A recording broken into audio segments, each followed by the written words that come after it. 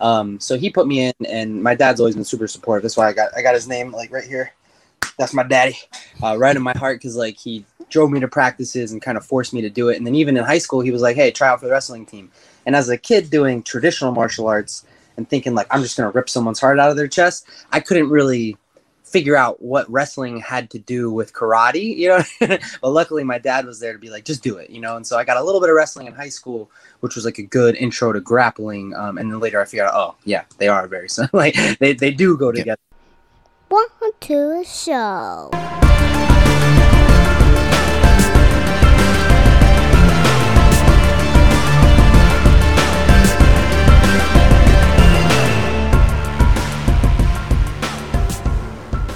What's up, everybody? This is Dante again. I don't know why I say this is Dante. You guys know it's me every episode. I've done this for 60 plus episodes, telling you that's Dante. You know it's. What's up, everybody? This is another episode of Off the Mats podcast.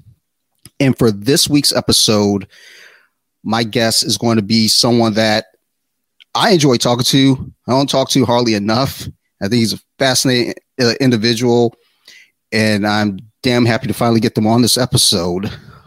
Just one of my teammates, coaches, friends. My guest this week is going to be Coach Danny Mahoney. Welcome, Coach. How you doing? I'm doing good. I can't complain. Yeah, I figure, it's like, let's get on here. Just talk jiu-jitsu, martial arts, period. We know each other from jiu-jitsu specifically. I just wanted to get on here, just kind of ask you about your martial arts journey, period. And then, kind of go into jiu-jitsu a bit as well, because you've done more than just jiu-jitsu, correct? Just growing up. Yeah. So I started martial arts when I was like 7. I did Tang Sudo, which is like, very similar to like Taekwondo, where you're throwing like a lot of kicks, very kick heavy. But I was actually fortunate enough that my instructor, when he branched off from his old instructor, had like added in a little bit of Japanese jiu-jitsu, which is like a lot of like wrist locks and like Aikido looking throws. So I had like a little tiny bit of understanding of what like Japanese jiu-jitsu was. But mostly what I got from my childhood of martial arts is like a lot of kicking, which, I wish it would be cooler to just have done Brazilian jiu-jitsu, but, it still comes in handy, especially on the MMA part. Like there's some kicks that I feel like guys spend so much time learning Muay Thai, and then when they're advanced Muay Thai, they start learning, okay, let me learn how to spin kick. But for me, it's like, well, I've been doing that since I was 7, so it's kind of like one little check mark, you know what I mean? So it does come in handy. But yeah.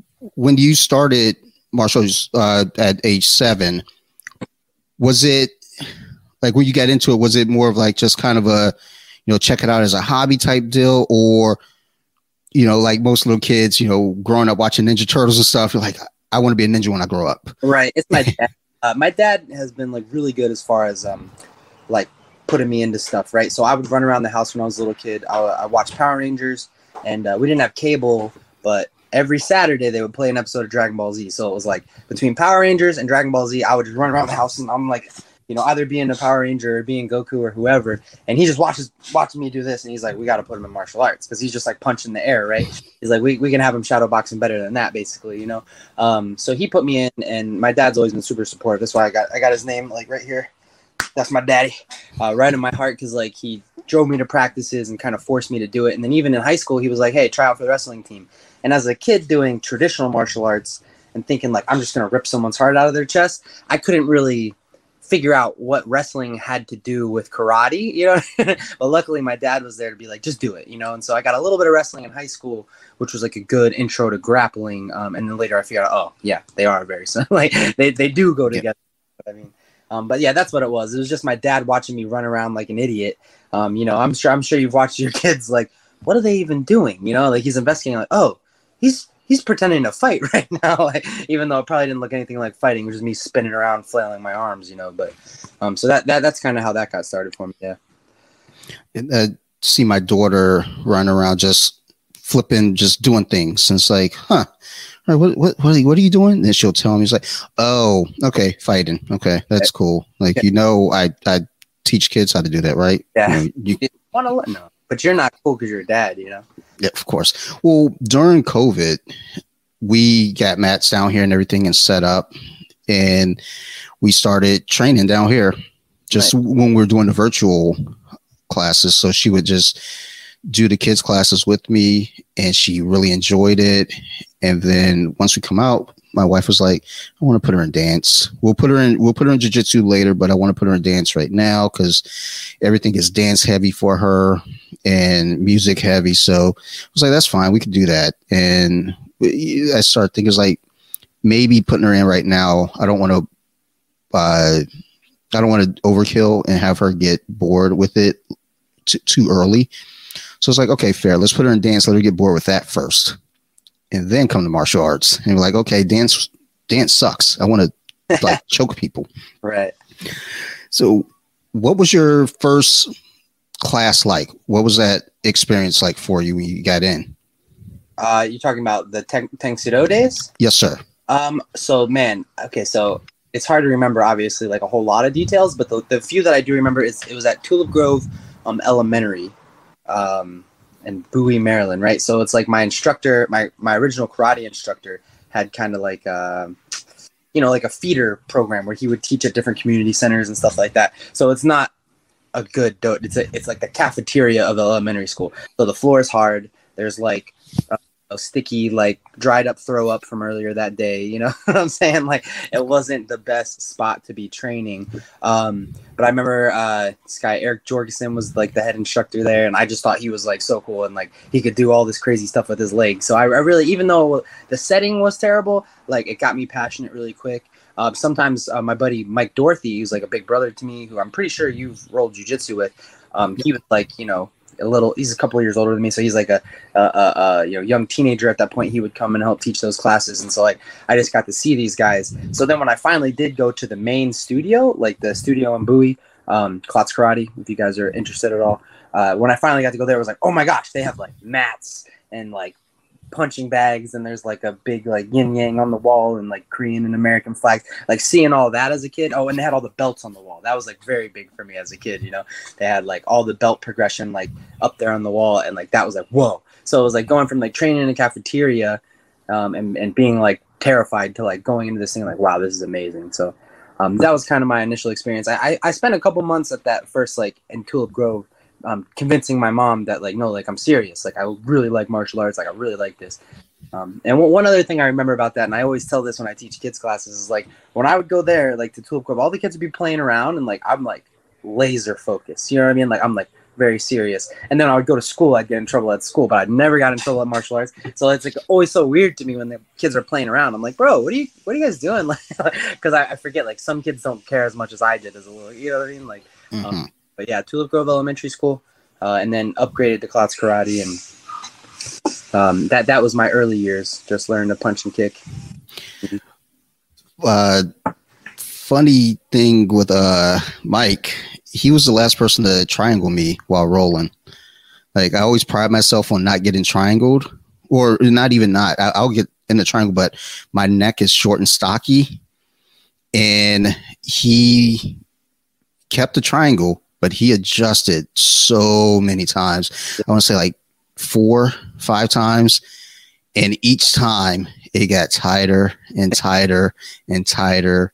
And it got to a point I was exhausted. I was like, I don't know that I could keep fighting this guy. I don't think I can get out of this. Like I knew I wasn't going to get out, but it was a matter now is like, will his legs ever get tired? And they weren't. No, so I was like, so I had to tap, and I had the secret bounty on my head that I put on my head. I was like, if you can tap me with a triangle, I'll buy you dinner. I never told him that. So one day he'll hear that and I owe him dinner. Hear this. He's going to watch this episode and then you're like, hey, I like steak. Yeah, no, Mike's is like, it's funny. He's over there running that studio now. So they have a couple locations. He runs the Bowie studio, and like, he's just like a dad and whatever. You don't think nothing, but then you roll with them and you're like, oh my gosh, like this guy like stays on it. You know what I mean? So first, like basically running a business and being a father, like he's in amazing shape every time I see him. And those, like, he's got like good long legs, which you see from a jiu-jitsu standpoint of like, I'm in this guard. But like I spent, like my teenage years getting blasted by sidekicks of this big like long legs. So that's a guy I've always wanted to watch him fight MMA because he puts it all together really well. You know, I've seen him slipping his head in boxing and then going to kickboxing and then going right into jiu-jitsu. But he's just not that guy. He's like, yeah, I don't really, I don't really care about fighting. And I'm like, but I want to see it for me. Do it for me. But yeah, it's an interesting guy. I like that guy.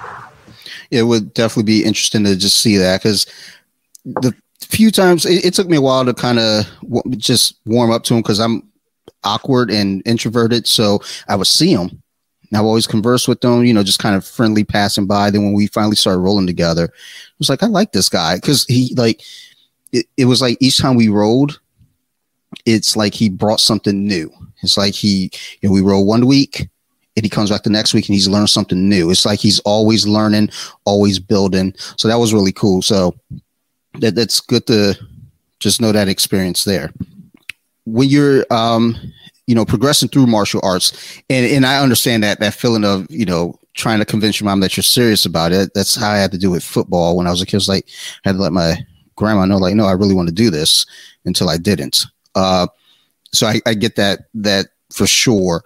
When you're younger doing martial arts, were you competing at all at the age where you just kind of going in, absorbing it and learning, and wait until you're older? Yeah, so I did. So they do a good job. They have like intramural tournaments like twice a year. So I started to do that as a kid. And obviously it's a different feel of being like at your home gym where everyone knows you and cares about you than like going out to compete. So I had done a lot of those. But then like when I was a teenager, I like training to like get my black belt and things. So I started doing a lot of tournaments.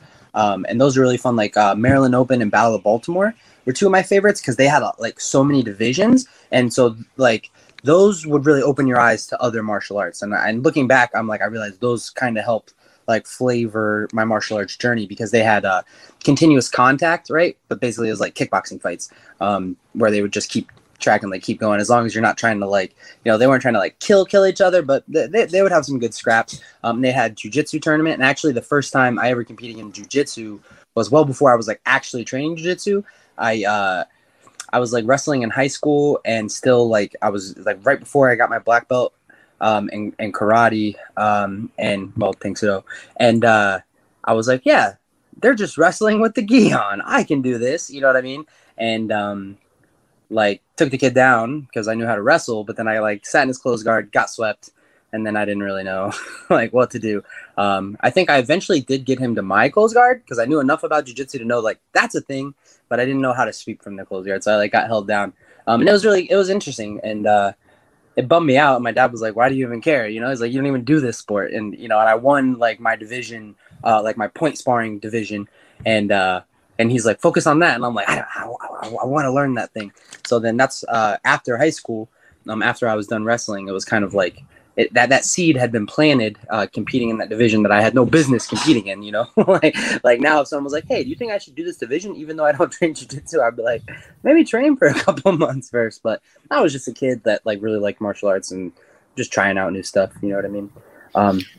Yeah, I like competing in point fighting. I actually did it not that long ago. I went back to like an intramural tournament, and so now there's all the like young teenage black belts there, and I was like, yeah, I'm gonna enter, and I was like beating up on all those guys, not beating up on them, but like trying to show them like I'm not that old, So it was kind of fun being able to compete against these like 17, 18-year-old black belts and like surprise them because they think, oh, he's over there doing Muay Thai and jiu-jitsu, he's not doing point fighting, but I was like blasting them with kicks and like using all my stuff, I was like riding a bike.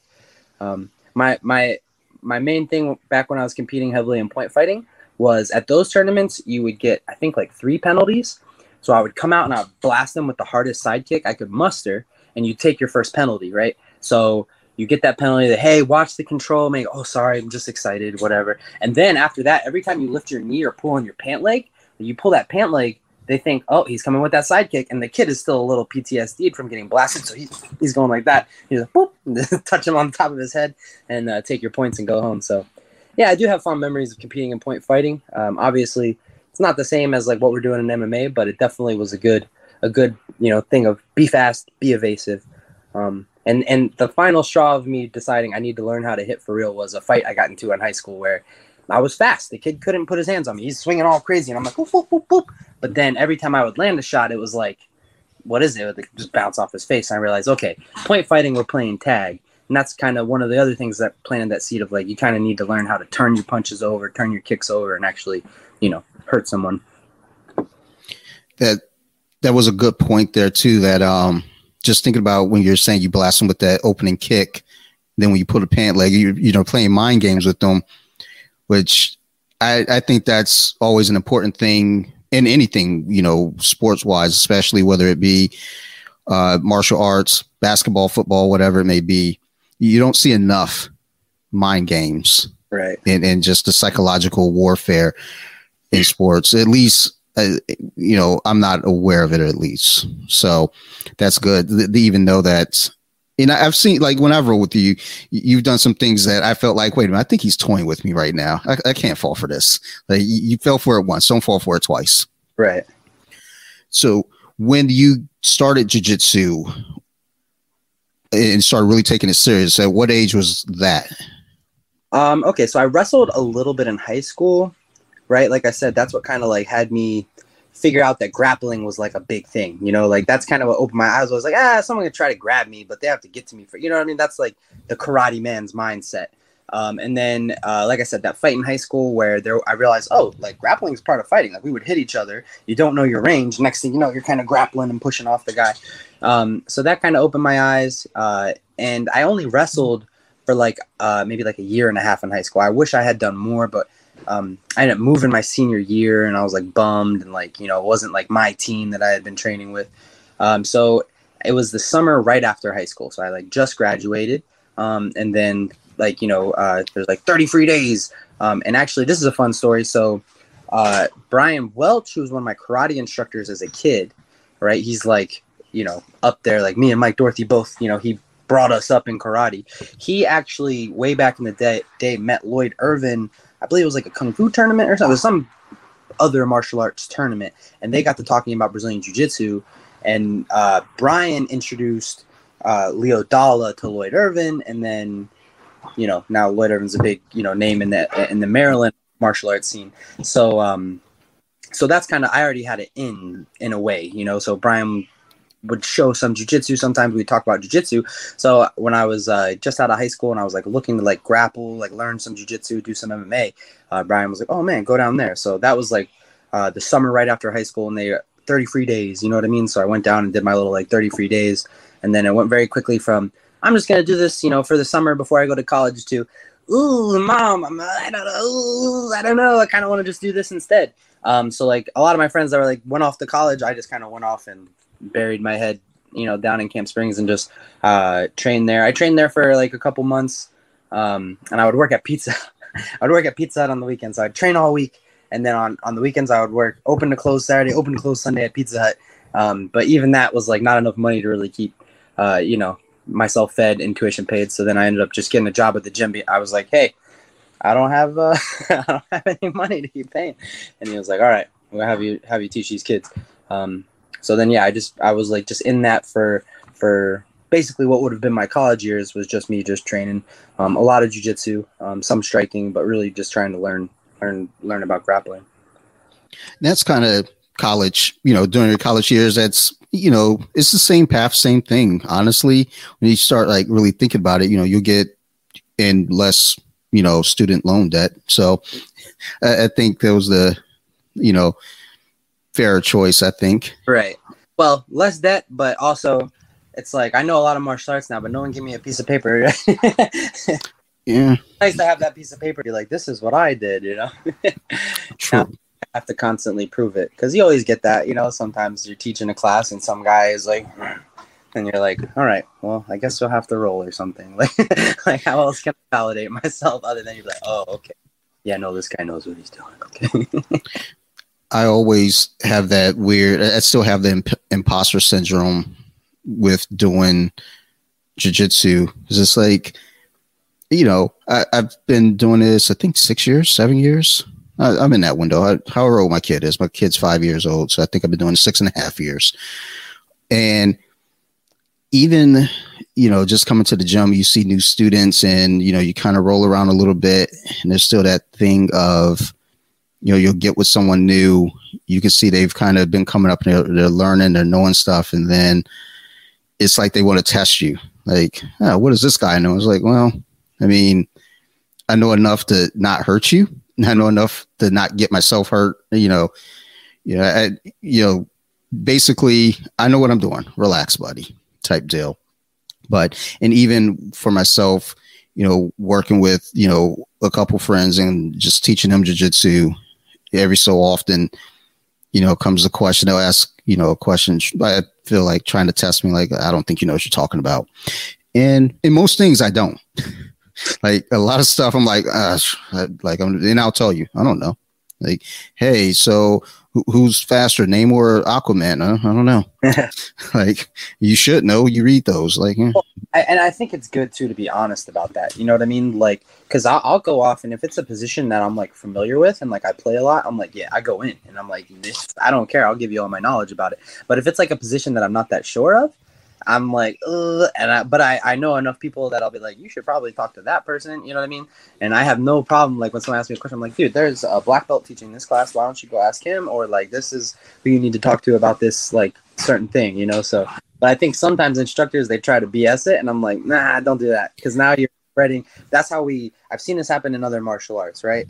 Like that's how the martial arts degrades, right? And you've already, since I was like 18, I've already seen it a little bit in jiu-jitsu. There's like more fake jiu-jitsu now than I feel like there was when I first started, or maybe I was just ignorant to it back then.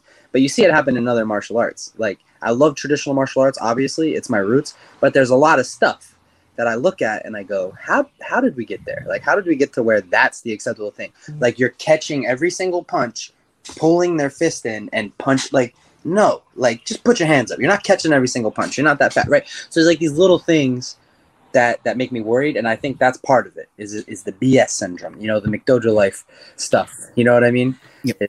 Is we start passing off BS. So that's why I try to be honest. If I don't know it, I'm like, dude, I don't know. You need to go ask someone better than me. Yeah, that's just the best policy because, like you said, that's how you degrade everything and it gets watered down. And I know for myself, I don't personally want to be known as, a fraud. Right. Yeah. If someone asks me, hey, like, just sitting around watching fights with friends, ask a question. A few years back watching UFC, and I was still relatively new. I feel like I was like 3 years in, I think. So I still think of now being relatively new, even though I've had some time, but there's just so much to learn and so much to know. But someone asked me a question when the fight went to the ground, and it's just like, I'm going to be honest, I don't know. It's just, that's the thing.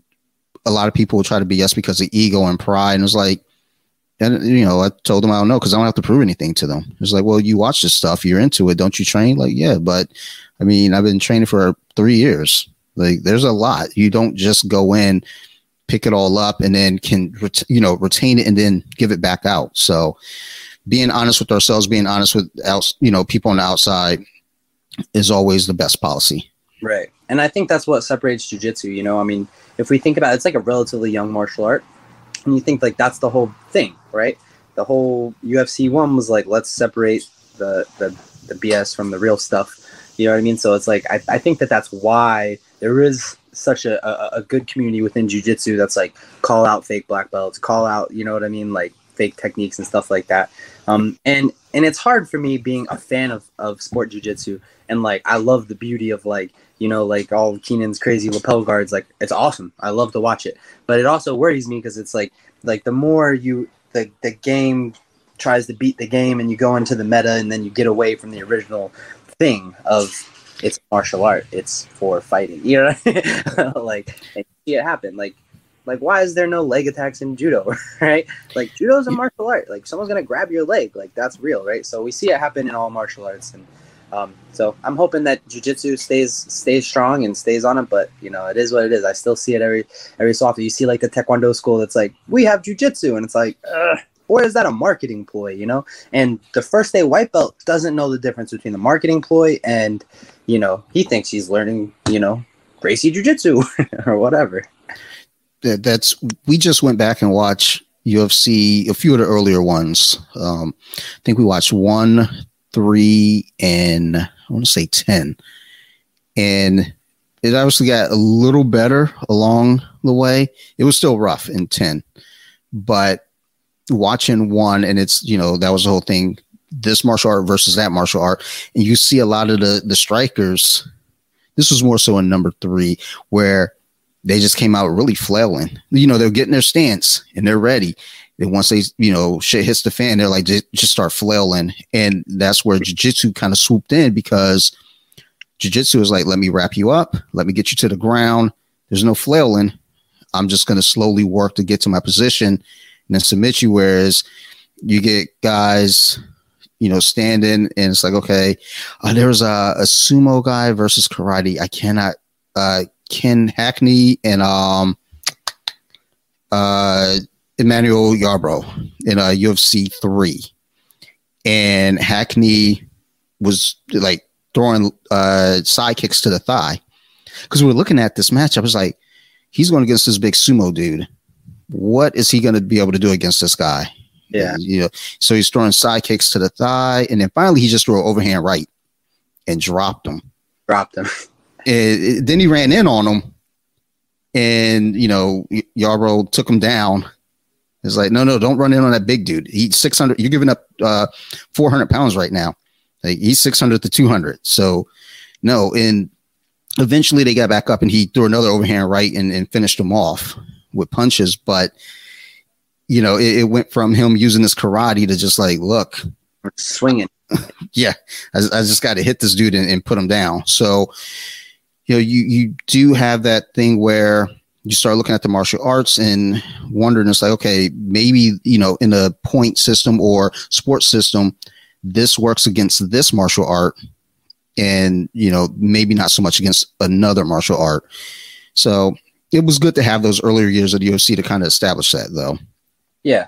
And see, and that's what it was. It's like, these are the things from my martial art that do work. You know what I mean? Like, and then he realized, I need to box now. Like, I need to just go hard right hand. You know what I mean? And I think that's great, because like for me as a karate kid, you do a bunch of really good kicks and then you kind of land in like a weird stance. You know what I mean? It took me a long time to land like here, where I can like throw and do boxing, right?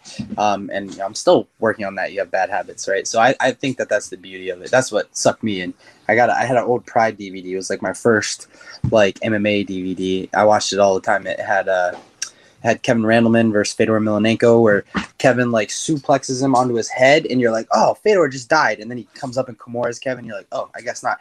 And it had I think it was the same DVD, Quentin Jackson like slamming out of the triangle, like just like a bunch of like really that like classic stuff. That was like my first like thing on MMA. I was like, wow, like this is all the martial arts together. It was maybe like, okay, I gotta check this out. But yeah. I mean, like especially that first one is a big eye opener. The same like sumo versus the Savate guy, and he like boom bang just knocks his teeth out. You're like, oh really? That skinny guy beat that fat guy? That's crazy. But I always tell people, if I had a time machine, and this is unpopular because everybody goes, oh yeah, well Royce Gracie's the man, I'm like, dude, if I had a time machine, I would go beat the crap out of Royce Gracie. Yeah, and I'm like, when people get mad at that, like casual fans will get mad, but I think most people that study, they understand like how much the sport has evolved, that like it wouldn't take much to beat that sidekick, airplane double leg, not to disrespect the Gracies and what they did for the sport, but like it is what it is. Like I would go back and try to beat Hoyt. I wouldn't try to beat Hickson though. That would be I'm still scared of Hickson. I think Hickson puts the fear of God in everyone, no matter when. You could go in a time machine, go to the future, get him on his deathbed, and we're still scared of him. So that was something Coach Mark and I, when we were watching the first couple UFCs, and we're looking, because I wanted to bring up that point exactly with Royce Gracie when he fought Chemo. Like he had mount, and Chemo just bumped and rolled very easily. Yeah. And I remember when I first saw that, I texted Mark, I was like, dude, hold on. I think I'm missing something. And I was like, come over, we got to watch this. And we watched it, and we recorded and talked about it. Because it was like, okay. And then we kind of had the same thing. Like if we had a time machine, we go back to this point, it's a different game from then versus now, because, the things that they were mastering at that time, the sport has obviously evolved. in just so many different ways. When you add in, the leg lock game, especially just taking off and making a big thing. There are a couple points he was in bottom half guard, and seeing that coming about later on as well. So looking at earlier jiu-jitsu and earlier martial arts period, it's not that it was bad. It's just that's what it was then, right? And it's something different now. So those techniques then are probably some of the things that at later white belt, maybe early blue belt, you're drilling over and over and over, and to the point of being a black belt now, it's like you've drilled it so much that it is like that's your bread and butter. And not only that, you have other resources to pull from. So it is always interesting looking at those older techniques. Oh, and a lot of it was like a guessing game, right? Like they're like, I don't know what to do from this position. What do I do? And now it's like the amount of knowledge is like everybody's selling seminars and DVDs and everything, and like you have so many people that are masters of different positions. You know what I mean? And it's like, oh, okay, like they got the John Donaher people that are like all about like getting to their leg lock positions. And it's like before it was like, I'm just gonna jump back on a straight ankle, but now it's like, dude, if you want to understand leg locks, you got to go through like a whole process. You know what I mean? You got to learn all those positions he's talking about and all the little details. And it's not just like, oh, I'm just gonna dive on legs, and that's what a lot of it was like. All right, I'll just take him down, sit in half guard, and smash. But like you said, like half guard is like seems like a basic guard, but it's evolved to where you could try to just sit on the half guard, but like people have answers for your questions now. So that's why I like it. Like it's been evolving since I started doing it, and I think that's really cool. You know what I mean? It's still not going to slow down anytime soon. Because now we have these little kids that are like already learning all these details. Like some of the kids, man, like Owen, like joking, like that kid needs to be in the adult class. Like you have kids that have just been doing it since they're so little that it's like second nature to them. He'll just like jump on your arm. I'm a grown man. If I grip him, he'll just like jump, and he's like on an arm bar. I'm like, oh, awesome. Like, you know what I mean? Like you're a little kid, but like that didn't, you didn't have to think about it, right? So yeah, it's fun to watch it evolve, and but it can like make your brain explode when you're like, I'm trying to keep up. Like I just learned about this position, and now there's like a whole new thing. For me, when I went and I was on like a bit of a training hiatus, and I came back, it was like everything was in jiu-jitsu, at least everything was like barambolos and lassos. And I was like, oh, like, I don't know anything about this stuff. And like, I had to go through like a whole crash course of like, I still kind of knew jujitsu, but like all the like young blue belts that like, that's what they came into. And like, every time I'm with them, I'm like, dude, every time I try to pass, this kid's going under me with the bolo. Like, and I had to like learn that game, so it's awesome. I love it. I love watching how everything evolves. And like, I mean, that's why one of the reasons I love MMA. It was like so hard to keep up with everything. Gotta like, between wrestling and striking and everything, it's like you're just constantly learning. Watching MMA, even just over the last 5 years, the game has changed so much. Just especially, I mean, the big thing are the low calf kicks. That's the bigger new thing. What's funny is I was looking at, some of the earlier season, there were fighters throwing low calf kicks. They weren't using them as major weapons. They were more just kind of distractions at the time, but I thought that was interesting. It's like, well, a lot of things aren't necessarily new as much as it's a revisit. Yeah. And then you start retooling that revisit. That's it. Yes. Well said. Retooling the revisit. Exactly. Because like if you're watching Muay Thai, like calf kick's been around, they use it like more for sweeping, but it's also like a different stance. You're a little taller, and then you're like, whoa, fake bang, come underneath. You know what I mean? And try to sweep the guy. But now it's like MMA when you're a little bit lower because you're thinking about takedowns, you're thinking about boxing and different things, and you start chopping that lead leg. I mean, we saw it with the Conor and Dustin thing of how quickly it changed the pace, the power structure of that fight. The next thing you know, Conor is like, oh crap, right? That's a big thing. Justin Gaethje is another one. He has, the system, or I wouldn't say system, but he'll get you in the clinch, and he'll pop a calf kick on you or a leg kick on you in the clinch. Sometimes just off the breakaway, and just pop you with a leg kick on his way out, and that that works well for him. There's guys now, they're finding ways to evolve the game. And like I said, you have something that was there once before, and now you're adding to it and changing up. I'm always excited to see what's the next thing that's going to be changed up. Right. And then I like what you said about like the retool, because that's nothing new. The TIE fighters like step back kick, you know what I mean? But it's like in MMA, like what's the normal thought? Okay, I get him up against the cage, whatever. I want to keep him pressed on the cage, dirty boxing work, maybe drop on some takedowns, you know what I mean? So for TIE fighters, like, oh, that's normal, you know, but we don't think about it at MMA. So like that's why it's cool. I mean, and that's why I love MMA, because it's like there's so many routes, right?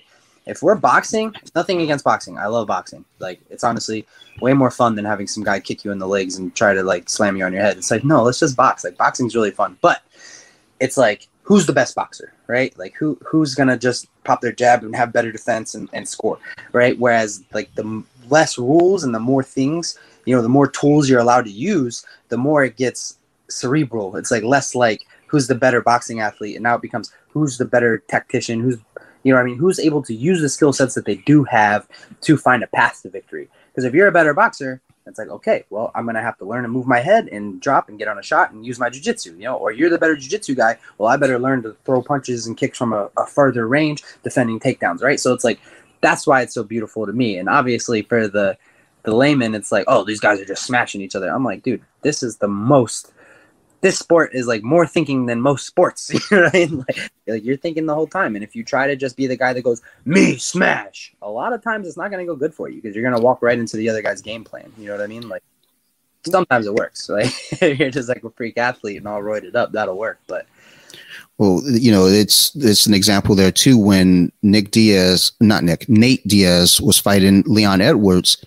Yeah. In that last minute, he caught Leon, and you could see Leon was in trouble. And, you get people like rush him. And the thing is, if you now try to use that brute force to rush in on him, you can get caught on the way in. We saw it happen with Greg Hardy when he fought I can never pronounce his name, the guy from New Zealand who drinks from the shoes. But, Greg Hardy, he hurt him, he rushed in, and then got knocked out himself. That's the thing. When you think brute force, go, that's how you get caught. You got to think. Nate's more of like a cardio athlete versus like a more explosive athlete, fast twitch. But that still drove me insane, because I've been defending him for so long, and I've been like, he gets no respect, you know what I mean? And like him, Connor, and everyone's like all up Connor's butt. And I'm like, dude, Nate won Ultimate Fighter in 2007. Like, the guy's been around, he's been doing his thing, and then he did that where he like pointed at him, and I'm like, go. So that was what bugged me, was the fact that he pointed at him. There are other things to do, not necessarily rush in, but don't just stand there and point and laugh. There's other stuff. You don't have to run in with your head and get caught. You can come in smart and like land some more points. You know what I mean? Like a little there though, for sure.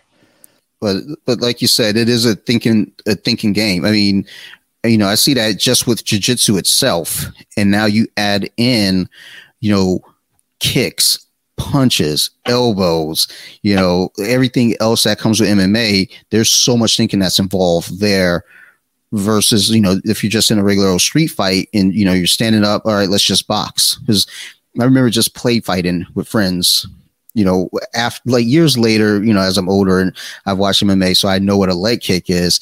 I'll stand there with friends, we're like slap boxing, out there a leg kick, and they're like, no kicks. Yeah. Like, it's all hands. I'm like, no, it's a fight. Me and Hicks were talking about this the other day, right? So this is what I was just joking about. Is like, boxing's fun. Like, I legitimately, like, it's way less annoying, like, than getting like kicked in the legs and teeped in the chest and like guys shooting on you. You know what I mean? Like, and it's like boxing, like, there's something about it. It's just like fun and natural, right? So we were joking about that, and how like I see how boxing evolved. At some point, the guys were out there fisticuffing each other, and someone kicked some, and they were like, whoa, no. You know what I mean? And then like that's how the sport of boxing came about, because it was just like, no, let's fight, but come on, man, like, let's fight. We're here to have fun, like. So yeah, that's funny that you mentioned that. We were just talking about that the other day, like. Fighting is just interesting, period, though, because, again, the evolution of it, because we've always known, for the most part, like, commercially, boxing. We knew boxing, that was our combat sport, of the US, most of the world, it's boxing. And then once 1993 hits, you start seeing this transition. And even still then, it wasn't still anything that people cared about because it's like, okay, whatever. It's not really anything, you got these guys wrestling on the floor. And then, once you get to 2000, then 2005, then 13 and so forth, then it becomes this thing now where you have to pay attention to more than just the hands, because you'll get MMA fighters that get into the cage and they are, their first discipline is boxing. At least this is back even as far back as like 2003. It's like, okay, he's a boxer or a Muay Thai practitioner. Either way it goes, that's their bread and butter. So if they go in there against a wrestler, then it's like, how good is your takedown defense? Can you keep this fight standing? And then you get the guys that are wrestlers and they'll sit there and shoot for the takedown and shoot for the takedown. If you're going against a guy who can sprawl or going against a guy who can, back up and get against the cage and reposition, so fighting has become this thing now where it's just, there's so much thinking to it. There's so much training and preparation that goes into it now versus, like I said, even 7 years ago. It's a different animal. 100%. Like when you watch that early stuff, you realize how much of it was just like, let's be tough, And it's funny, old school MMA guys. Like I've met like a couple of like old school MMA guys, and it's funny because they always remind me of Max Lloyd, who's like an old school MMA guy, right? And they all have this like similar thing of like grind, like they're just tough guys, and like they're showing a technique, and they're like, and then you're just gonna punch them there, and they're really punching you. I've met a couple people like that, and it's like they're almost always guys that started MMA like in the 90s, right? Because back then it was like, yeah, we're learning technique, but it was also about like, man, there's not that much technique. Like, let's just be tough. You know what I mean? And you see that. Like, if you ever watch, like, Smashing Machine, it was like, who can be the toughest, who can do the most steroids and just smash. And that's why I love it now, because it's like, yeah, everybody's going to train hard now. It's like, no one never said, hey, let's stop training hard. But now it's like, no, you just got to be technical. Like, you know what I mean? Like, let's just learn all these little tiny details, and it's like, it's almost better to just, like, spend more time learning all those details. Because when you get injured or something, and you're sitting in the hospital bed for whatever, 6 months, and you come out and you're just, like, fat and, your muscles have been atrophied, you lost all that tough cardio that you did, but you don't lose that knowledge. It's like riding a bike. It might be rusty when you hop back in, but it's like you still got it. So, but yeah, that was an example too with Tank Abbott versus Frank Mir. Tank Abbott was the ultimate just go in there and smash, and he got in there with Frank Mir, and Frank Mir was like, "Here, let me introduce you to a toe hold real quick." It was like, "Oh shit! Like, what was that?" So. And again, that's where you see that transition, because there was still a lot of that tough guy still going into the 2000s. And I think WEC had always been there with Zuffa, but once they absorbed into the UFC, you start really seeing them on a bigger platform. I think, people were still kind of like bully, smaller guys who no one wants to watch them. But once you start paying attention to, a Dominic Cruz or Uriah Faber, coming there with a lot of technique, Jose Aldo, Chad Mendez, like all these guys who are like, okay, they're small, they're fast, and they're precise. Yeah. Yeah. Because when you're that little guy in the room getting smashed by big guys, I mean, that's jiu-jitsu, right? Like that's Elio. Like you're the littlest brother, so you're learning to be a little more technical and use your speed and use the attributes that you do have, right? I mean, that's why I like watching girl fights. Like think about that Joanna, what's her name, Young Lee? Whaley, right? It's like man, this is not a thing that you're supposed to say out loud, but a lot of times girls don't knock each other out, right? And or if they do, it's normally with a head kick. But man, was that a good fight. Like they're just pressing the pace and they're just touching each other the whole time. Like, dude, that fight, I've gone back and watched that fight like 2 more times, because it's just like, in a perfect world, like that's how you would fight all the time. Just fast, touch, stepping out, landing a leg kick off of every combination. You know what I mean? Like it's awesome to watch if you're like a technical guy, and obviously you have the fans that are more like NASCAR fans that are waiting for the cars to crash. They're like, I just want to see a knockout. And I'm like, I understand that. From a martial arts perspective, I think, yeah, little guys and female fighters, sometimes it's like the most entertaining to watch for me. 100%. Whenever I have people over for fights, and I don't do it too often, but whenever I do get cards, especially like when there's, whether it's prelim or main card, if there's, like a strawweight fight on there, even flyweight fights, just because, again, you're going to more than likely see a good fast-paced fight. Whether it goes to the ground or not, there's still a lot of technique there. And, I still go back and watch the Joanna and Weili Zhang fight. It's such a fun fight. And, my wife sits here and watch it with me, and we both just talk about it. And, she's not really into martial arts. She's not well versed in it, but she'll watch that fight and, she'll even comment on things. And it's just, there's so much technique there. When you watch, like recently, TJ Dillashaw came back and he fought Corey Sandhagen. And that fight, I came in, I think, mid-third round because I thought it would be on later. And someone texted was like, "Oh my God, this is such a good fight." I was like, "Dude, this is fucking 9 o'clock. Like, what are you talking about?" Like, but it was such a good, just good technical fight, just good movement. And I was like, okay, this is fun to watch. Again, these smaller guys, Mighty Mouse versus Cejudo. That was the second Cejudo fight. That was a really good technical fight. Just seeing these guys move and just, you're not going to get your knockout more than likely with the smaller fighters, but you will see. Awesome. Like Mighty Mouse is like a great martial artist of our time, and like it's frustrating from a martial artist perspective to see like doesn't get the respect that he deserves because he's not a shit talker. You know what I mean? I don't know if I'm allowed to say that on your show, but yeah. But like it agitates me, and it's like I understand it from an entertainment perspective, but as someone that's been doing martial arts my whole life, it's like, dude, I like the guy that's like going to be quiet, humble, and then perform technically. Like that's awesome. So like I love Mighty Mouse, but then it's like I get it. I understand like Conor talks great. You know what I mean? Like he sounds good, he talks smack, he like gets you amped up. Like you want to see that fight, and it's like it's frustrating, or like all this YouTube boxing stuff. It's like, man, like technically, like this guy is not a martial artist. Like he hasn't been studying this art like Mighty Mouse has for all these years. But like you want to watch it because the trash talk. So it's frustrating, but I still get it. But like, yeah, man, like Mighty Mouse. And the other argument people make for Mighty Mouse is like, who did he really fight? But it's like, dude, I don't know. You're looking technically sound like basically stunting on people in a lot of those fights and not talking any smack. Like when you go undefeated for a while, it'd be very easy to start like having a big head and like talking all that smack. But he just like, no, I'm just gonna, win my fights and play my Twitch, like just Call of Duty or whatever. I think that's one of those things where, like you said, that's just he's one of the great martial artists of our time. He's humble about it. He's not the guy that's going to go out there and put on a show as far as talking trash. And maybe I'm old school. Maybe my mindset is just like, look, dude, just go out there and do the thing. I don't, I get it. After the Conor fight, I hardly ever read comments on anything, but I decided I want to torture myself that weekend. And I started reading a lot of comments after the Conor fight, and just people are like, well, he's the face of MMA. MMA needs him. Without him, UFC would be nothing. And it's like, well, UFC was there before Conor. Yeah. UFC is going to be there after Conor. I mean, and that's the thing.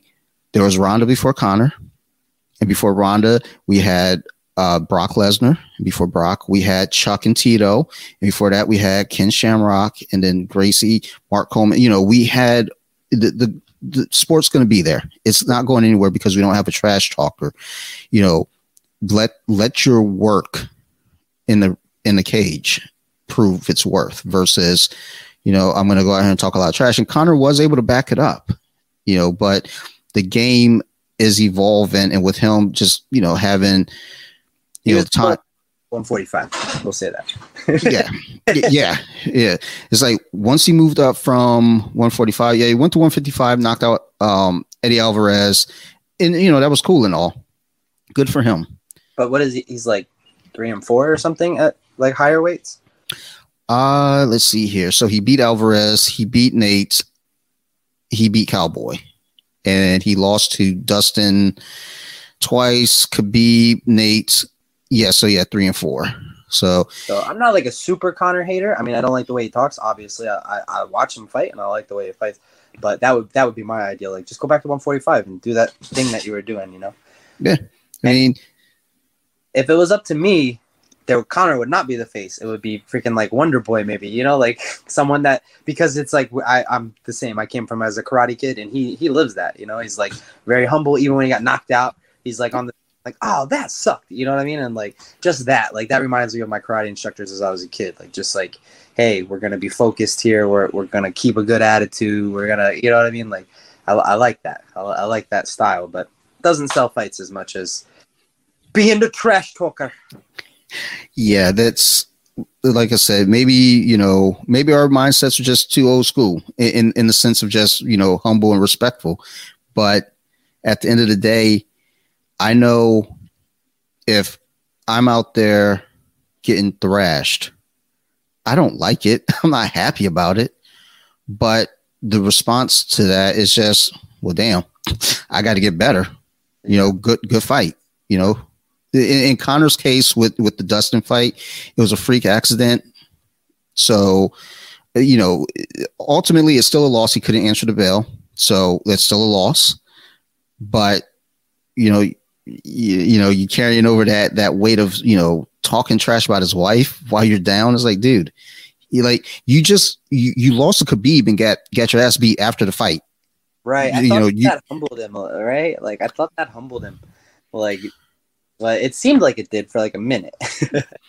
And that's the thing. It's like Dustin could have very easily run over and started stomping him if, he was that kind of dude. But Dustin, took the high road and proved the point of, look, dude, I'm the bigger dude here.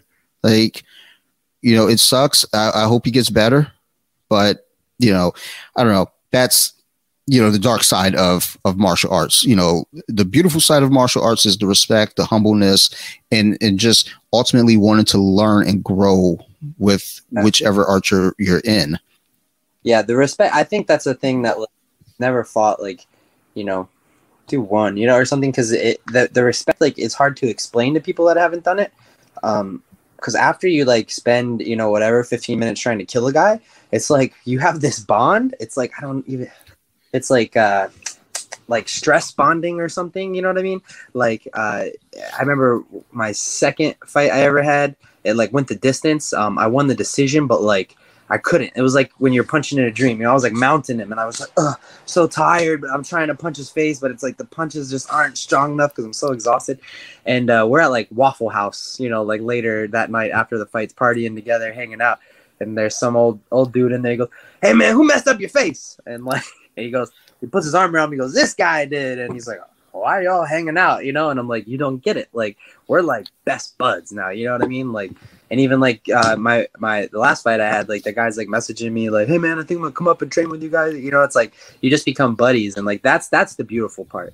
And honestly, it's like me and Lewis Bruxton were talking about this the other day about when the guy's an a-hole, it kind of ruins it. It's like when they're like still talking smack after the fight, you're missing out on the best part. Like the best part is in the locker room afterwards. You're like, "Bro, when you landed that knee, that was such a good, yeah, when you slipped off and like that transition was beautiful." Like that part, like that's honestly my favorite part of martial arts. Like the way that it's like you can be humble and winning and defeat and be friendly and it's not about like fighting isn't about rage. You know what I mean? It's the opposite. It's about keeping your cool and staying calm, cool, and collected. And being the dangerous guy without being some crazy hothead. You know what I mean? Like it's like I'd rather be dangerous than useless, but I don't want to like flaunt the fact that I am. Like I love when you see fighters, they fight, afterward they congratulate each other and they hug, and then later on at a later camp you see that they're training together because you see like, hey, you use this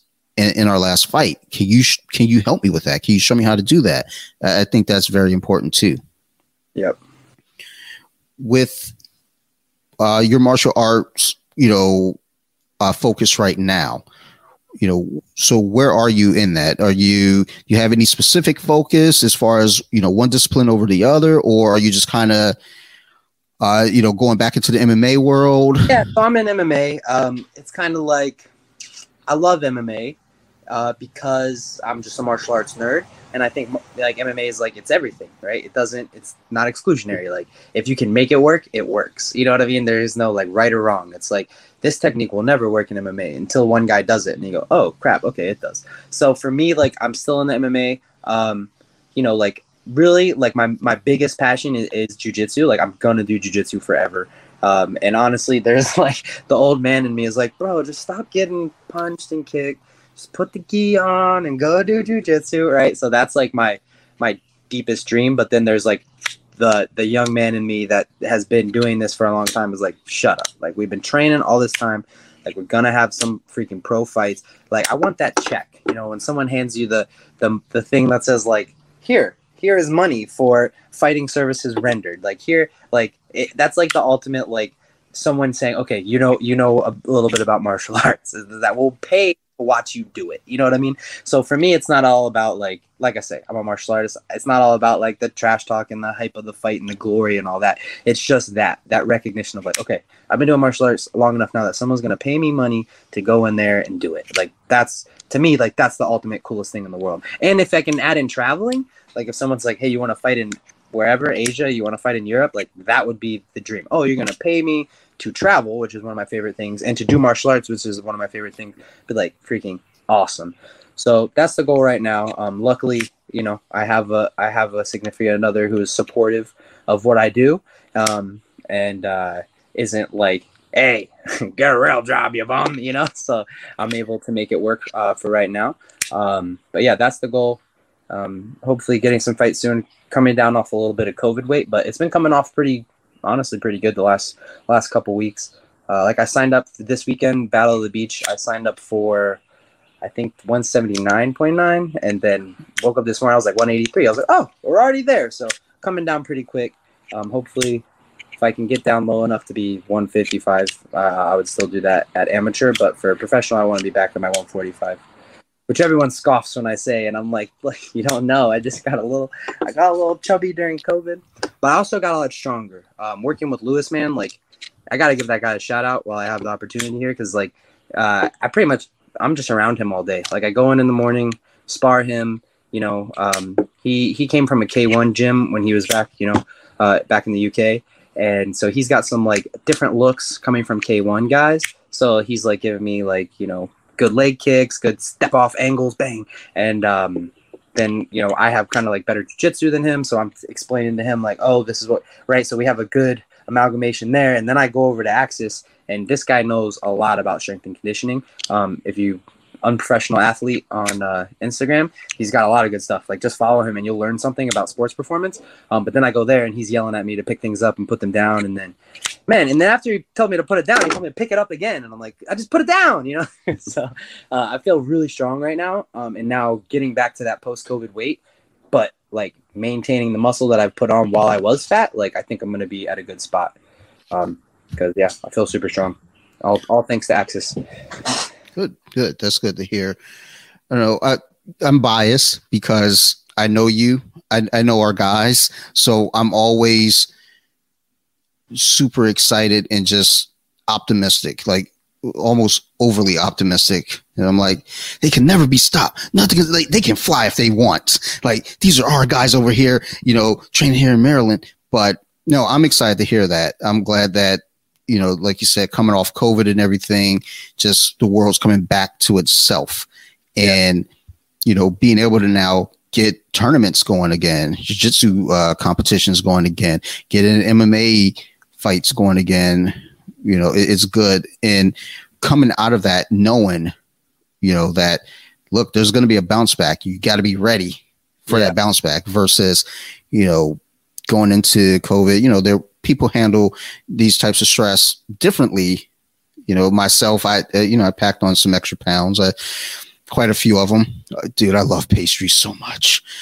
It's really bad. And Chewy Chips Ahoy's, like I'm pretty sure that was my diet for most of COVID. That and honey buns. So, I got a little pudgy. So I just got to learn how to use my weight now. So I was telling my roommate, because he's got a bunch of boxes of Quest bars in his thing, and he was really sick the other day and he couldn't eat anything. So his girlfriend got him Oreos. she's like, this is your favorite food. If you can't eat anything, I bet you can eat these. And he was like, oh, I'm not. He's like forcing himself to eat Oreos because his stomach was all messed up. So anyways, I've been eating really healthy. My weight's been coming down. And I ate, like a rotisserie chicken and a bunch of vegetables. And then I was like, man, that guy's got Oreos in there. And like I ran and I jammed one of my, I started chewing it and I ran to the trash can. I spit it out and I ran back and I grabbed another Oreo and I was like, ah, and I looked and he had the cookies and cream Quest bars and I like put the thing back and I ripped open and I jammed it in my mouth. But it's just like, yeah. So like, just to let you know, like I'm a fat boy at heart. So as soon as COVID was around, it's like different when you're like, you have the goal of like, man, I'm trying to fight. It's like easy to be like, ugh, I don't need to eat that. But when COVID happened, it was like, dude, the gym, like I wasn't even like training really. Like gym's closed. It's like, might as well eat. So let it go a little bit. So no judgment if you put on some weight during COVID. I think most people did. Yeah, it's like I look at my stomach. I'm like, ooh, you look pregnant today. So as I'm sitting here at my table recording, I look straight across the room. I see my treadmill looking at me like, come on, come do it. I'm like, maybe. Like we'll talk. Hey, this time of year, outside running, man. Outside running. So treadmills for the winter. So outside running for me gets tough just because we're scheduled. Yeah. It's like with my wife going to work at night and then morning time she gets home and it's time for me to go to work. So it's one of those weird things where it's like, okay, I like to get outside because there's nothing better than running and getting that fresh air and just working up that sweat outside in the heat and just enjoying the elements. Right. Like, even if it's raining, not like a torrential downpour, but you got like a little sprinkle. Get out there. Out there in the rain, the thunder. I'm like, ah. There's a video clip I think from Instagram. You're out there, you're shadow boxing in the rain. Yeah, it was like this like strong storm that came in. I was like, I don't know, it just got me amped. I was like, we're going out here, and I just had like tie shorts on and no shirt. I was like out in the rain, shadow boxing, and like going crazy. And I guess people like that because then I was at a tournament like a few weeks later, and some guy came up to me. He's like, hey, I just watched a video of you shadow boxing in the rain, man. He's like, that was cool. He's like, you're right. He's like, that stuff gets me amped, and like, I don't know, it was like old school martial arts, like, like being in the elements and like letting nature like empower you. Like that's why I like that running outside. Like I just love it. Like go out there. Just at my brother's wedding, which was in like West Virginia, like just like going and running around in the mountains, and you're like scrambling rocks, and there's like bears like over there and stuff. And I don't know, something about that. It makes you feel like more primal. It's like, yeah, let's go. Nike Run Club. If anybody listening wants to follow me on Nike Run Club, I'm real competitive. So the more people that are on the leaderboard, the more I'll push my miles. So so friend me. Every time you like shout something, I'm like over here writing down notes. It's like, okay, another note, add into the show notes when I post it up. Oh, perfect. Cool. So, as we, kind of went through the just discussions of martial arts and just that journey and everything, and, where you've been, where you're at and where you're going, just to kind of veer off just a little bit off martial arts, but it's still nerdy, still nerdum. Let's stay there. Because that's one of the things I always scope out when, I meet people. It's like, okay, who's in the culture? It's like, all right, who likes what nerd thing? It's like, all right. It's like, I'm talking to this guy here. He likes comic books. I'm talking to this guy here. He likes Dragon Ball. I'm talking to this guy here. He's big into like just all types of wild anime. So out of everything right now, just growing up, everything combined, who's your favorite character? Whether it be anime, Marvel Comics, DC Comics, Image Comics, whatever it may be. This exact moment in time, because that's a really loaded, hard question. Because you know how it is when you got your different nerd stuff, you bounce around and you're like, this week, like, this is my favorite thing. You know what I mean? Obviously, like when I was a kid, like Goku, I love Goku. Like, you know what I mean? Like you graduate through different things. But at this exact moment in time, my favorite nerd character is Geralt of Rivia. Super like, so I'm almost done with the book series, watched the Netflix series, and I downloaded The Witcher 3. I played The Witcher 1 like a bit, like back in the day. And then, but like my brothers told me like, no, The Witcher 3 is the best one. So I didn't want to like go back because I don't have that much time for video games. Like, you know how it is when you're training twice a day, strength and running. So I was like, all right, let's do the books. And then I have these videos like in my watch list on YouTube for like the minute I finish the last book, which is like a recap of The Witcher 1, recap of The Witcher 2. Then I'm going to start playing The Witcher 3, and Black Ops 5 is going to be RIP for me. So finishing up a couple of paint jobs on Black Ops 5, and then we're moving into The Witcher.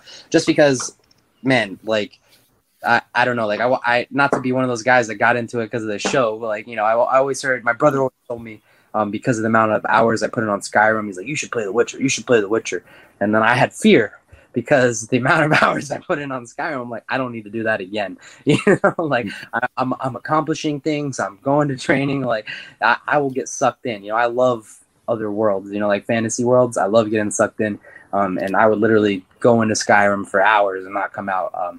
So yeah, so that's what I'm working on right now is Witcher stuff. It's my favorite. Yeah, Back time. By next month, it'll probably be something different. yeah, I mean, it is one of those weird questions where, yeah, like I said, at the time, it's like, what are you into? Yeah, it always changes. It's always ever flowing. Yeah. I used to play Diablo 2.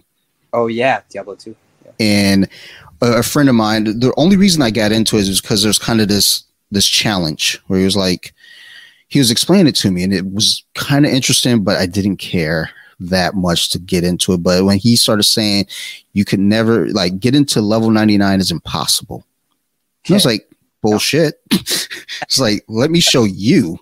So I downloaded it, or no, I'm sorry, I didn't download. I went out and bought it at Target. It was like, get Lord of Destruction. So I get that. We get into it. He and I started working together because he had been playing for years. But there's kind of a base level of play where you're playing, you know, the game. But when we started playing together, it went to another level of deep understanding of the game because, you know, we knew to collect runes. We knew we can make certain, weapons with the runes. And, you know, as we started really digging deeper and building our characters and not just building them, but now combining powers in certain ways, like, you know, your skill tree, building your skill tree a certain way. So that way, you know, if you had a paladin, the Hammerden, they called it, you know, you can just about go through and kill anything. No problem. And then we started toying with lightning, with the assassins and the sorcerers. So started toying with that. And it got to this point with me, he dropped off. He stopped playing for a while. I had a light sword. And I just kept working on her, working. I got her up to 94, like 94 clean, no help getting rushed or anything. And then Diablo 3 came out and everybody's telling me to get to that. And I thought about it. I was like, dude, the time that I put into Diablo 2 with this light sword, I don't know that I could do this again. And not only that, you know, I got other shit to do. You know, at that time I was playing football, I was playing basketball, recreationally. It was like, do I want to spend all my time at, late night now learning this new game? And it's not exactly how the old one is, and I'll get acclimated, but getting lost in those fantasy worlds, there's just a charm to it that you can't explain it unless the person's been there. Yeah, and that's what you just described is like a beautiful illustration of the mastermind theory, like the mastermind principle, where you're like around people that are like-minded and you're sharing and you're bouncing ideas off each other and that energy, right? So like you guys are like nerded out with mastermind of like, we're gonna freaking push these characters. You know what the Diablo 2 taught me when I was like real young? It was like one of the first like open map kind of destroying monsters game I kind of played. It taught me if you're real lazy, necromancers and druids, because you get other people to fight for you. So by the time I got around to Skyrim, I just had like, if you play Skyrim, like Sneak Archer is the most broken thing, So I had like a Sneak Archer necromancer. So it'd be like, I'd have like an army of like, I think at my highest, I could have like 7 people, like go run over there. And I'm just chilling in the back, like bink, bink, bink. So like, even on like the highest difficulty, it started to get like a little bit ridiculous. Cause you just like, and that the life lesson is outsource, delegate. You guys go fight. I'm going to chill back here. So I had a really, really crappy computer because this was during the time where I was like, I fancied myself a tech guy, so I built my own computer, and it was fine for basic stuff like MySpace, like WordPress, stuff like that, basic stuff. Then I started getting into these games and trying to, I jumped in, wanted to use the Necromancer, and my computer couldn't handle. When I was too much rendering of all the different characters at once. Yeah, my computer shut down and just died. It would just shut off. I was like, okay, need a new computer. Got a new computer, like bought one, ready to go. Same issue. So then I got another computer. Like, you know, not like I'm going out buying computers like brand new, like fancy computers. Like when I got that second computer, it was kind of a hand me down, but it was a little better than the one that I built. Then finally, at one of the jobs I had, they were just throwing money at me. So I was like, let me go ahead and buy this.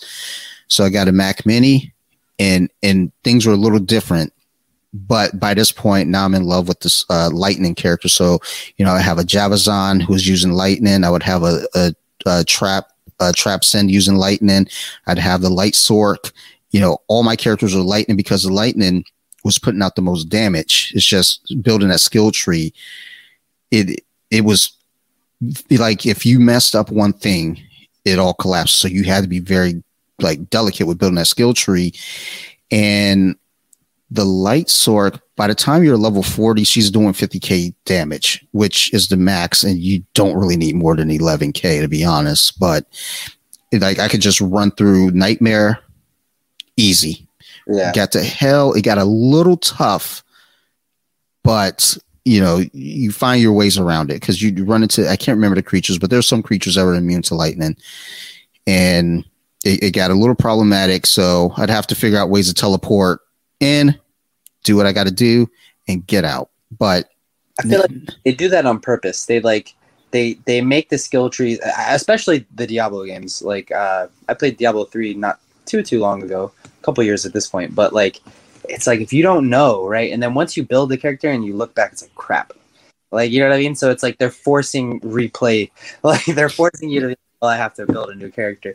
Where like you like, man, I'm just gonna keep this character, but then you realize you really messed up that tree, you know, and like a lot of games will give you an easy out now. Like that's the thing. Like you can like rebalance.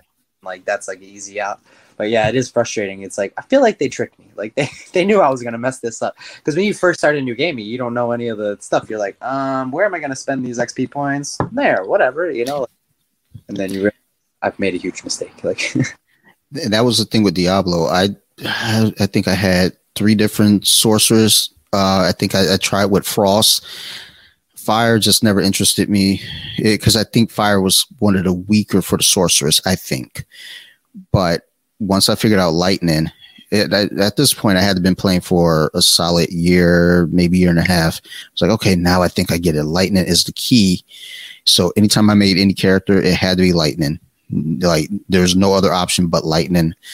And now I'm starting to get those feelings now again, where it's like, damn, dude, I want to play. Like, because like when technology started moving on and Diablo 3 is the thing, Diablo 2 wasn't playing on some of the later Macs. I'm sure they have to have a fix for it now.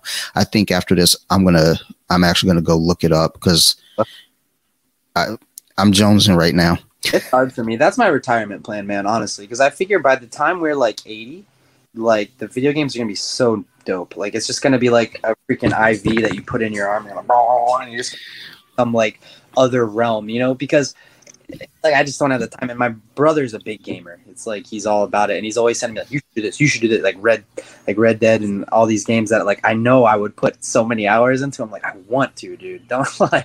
But like especially right now, it's like I have goals, I have things I'm trying to do. It's like the amount of time I have for video games is very finite. You know what I mean? Like Saturday is my off day. It's like my not training day, so I teach like most of the morning, and then the evening I'm like, all right, we'll get some games going. And Call of Duty because I'm a big zombies guy.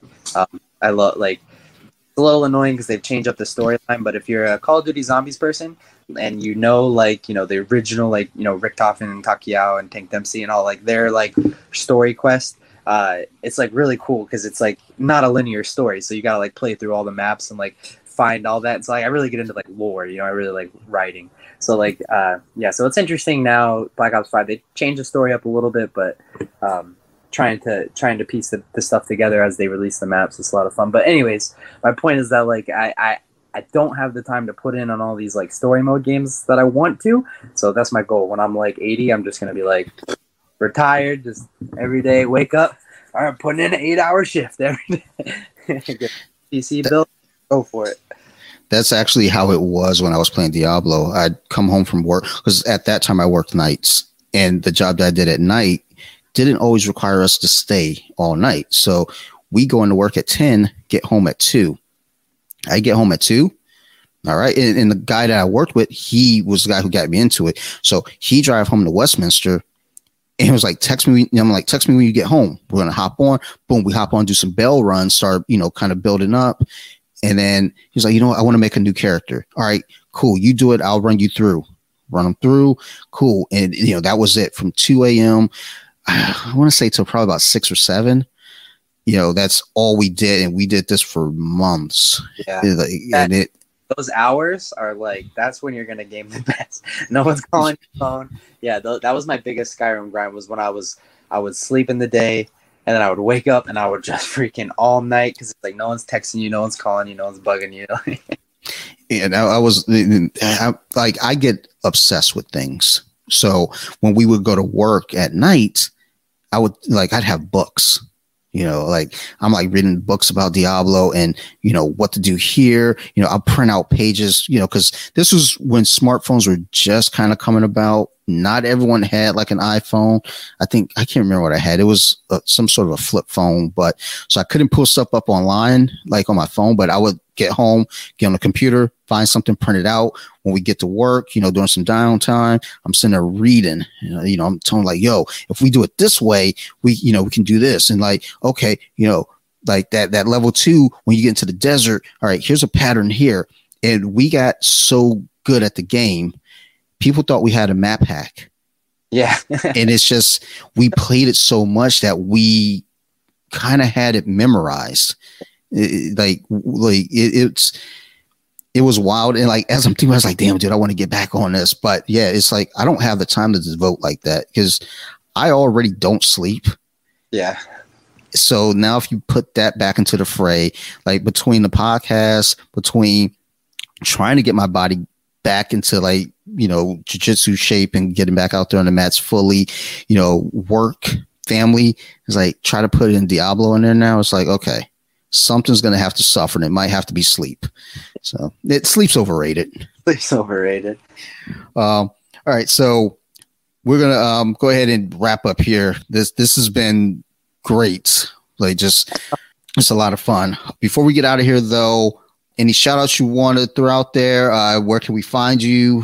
Social media wise, anything you got out there to add for us? Mahoney Badger on Instagram. I don't really use anything else. Just because a lot of negativity on Facebook and stuff. So I just, Instagram, little pretty pictures. And it's a lot of like fitness stuff and stuff like that. So that's why I like that. So yeah, follow me on Instagram. I offer everyone a free private lesson. So if you are interested in that, message me. Like everyone, I don't care. I love teaching martial arts.